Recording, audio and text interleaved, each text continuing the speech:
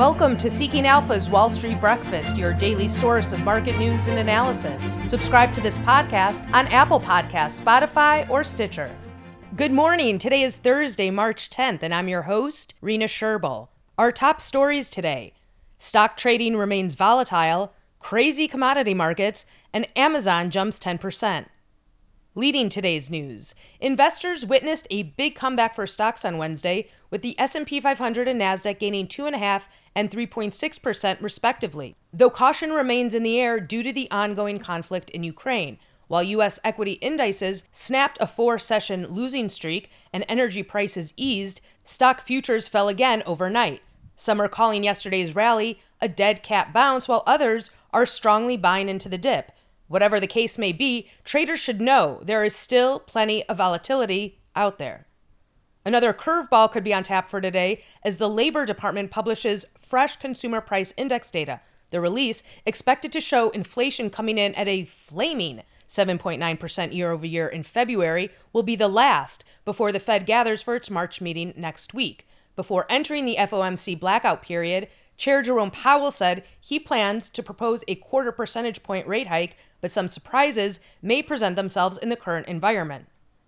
The ECB, European Central Bank, gathers today and is anticipated to stress flexibility in the face of stagflation fears. There are further bets that EU leaders will take action to limit the economic impact of Russia's invasion of Ukraine at a separate meeting in Versailles.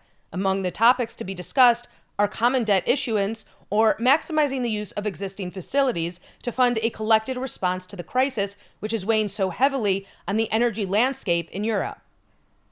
Crude futures on Wednesday plunged by the most since November after the United Arab Emirates ambassador to Washington said it would urge OPEC Plus members to boost oil output before the energy minister dampened those comments over Twitter. Looking to plug a gap made by its ban on Russian oil, the U.S. is urging Saudis to release spare capacity and entertaining the idea of easing sanctions on Venezuela. Talks with Iran are also running into trouble in Vienna, but it could lead to more crude supply if a nuclear deal is struck with Tehran.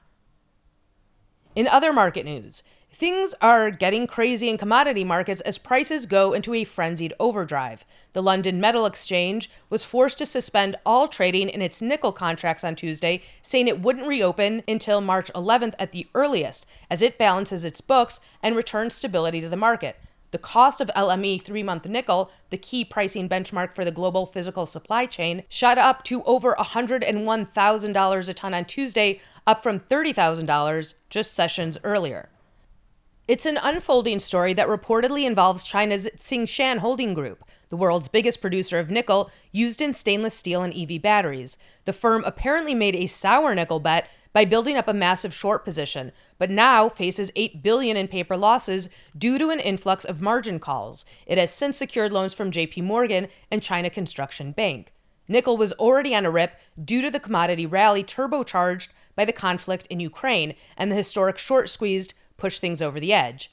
Guy Wolf, the global head of market analytics at Merrick, said, "This has never happened before in the history of the nickel market. Unprecedented is an overused word, but this actually is."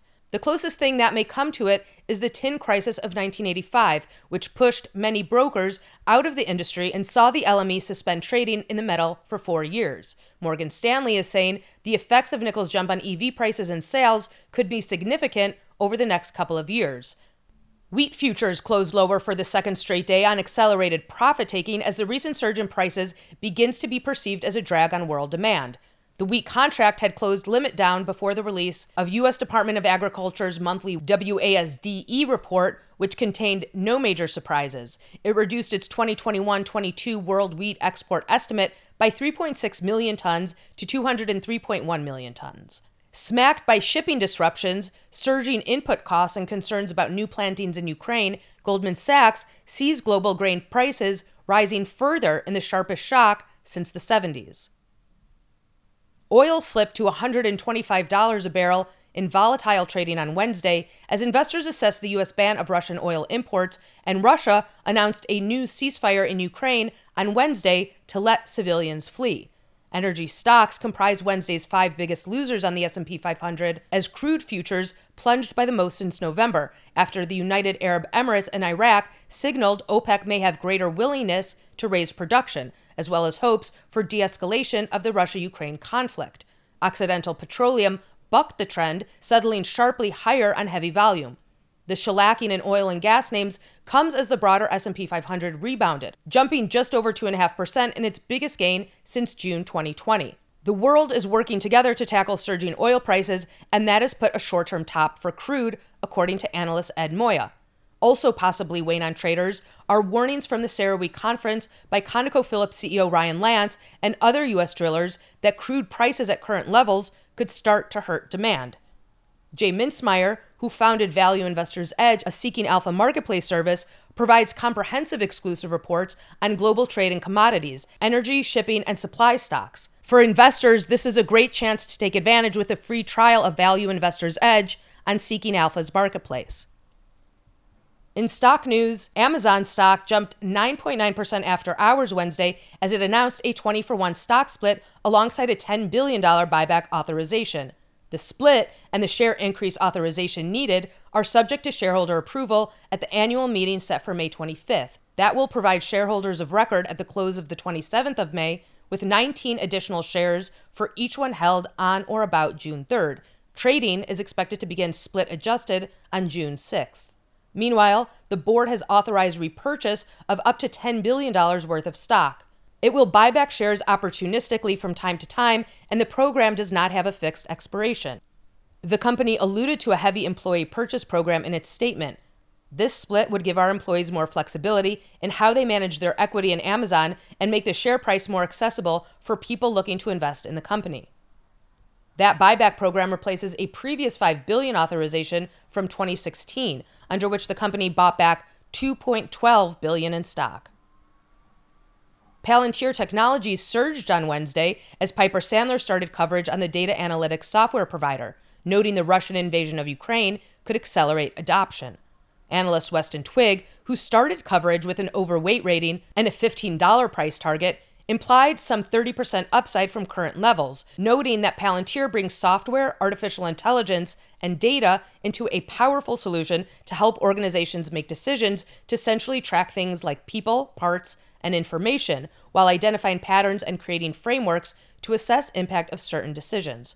Twigg wrote in a note to clients, "We believe this type of technology will increasingly become standard among large organizations," while adding that the Ukraine war could be an accelerator of adoption among U.S. and international government customers.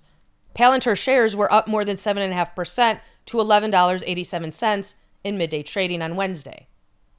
Earlier this week, Morgan Stanley upgraded Palantir as the investment firm said the company's fundamentals were getting better, citing better visibility on when U.S. federal contracts will get executed and when commercial investments will yield benefits. Moderna hit session highs, rising 11% after a CNBC commentator said he was purchasing shares of the biotech company. Commentator Josh Brown said he purchased Moderna stock recently, down 75% from its highs. Brown said he could easily see the shares hitting 200 if there's any idea that COVID boosters are needed again, or if there's a new variant. Brown said on CNBC, "I think there's a lot of potential upside, not a ton of potential downside. I think there are a lot of ways to win, not a lot of ways to lose. This thing has already lost like $100 and something billion in market cap in a very short period of time, and I think that looks overdone." On Monday, Moderna's price target was lowered at Deutsche Bank, citing a potential slowdown. As of 6:20 a.m. today, Russia's central bank will not resume trading on the Moscow Stock Exchange. European stocks were lower on Thursday amid a volatile week as investors monitor the war in Ukraine and fluctuations in commodity prices. In the bond market, the yield on 10-year treasuries was down more than 2 basis points to 1.93%. Germany's 10-year yield was down more than 3 basis points, and Britain's 10-year yield was down more than 5 basis points to 1.47%. European futures are mixed. U.S. futures are down, crude is up 4%, gold is slightly up at 0.6%, and Bitcoin is down. Look for Consumer Price Index at 8:30 and initial jobless claims report at 8:30 a.m. as well.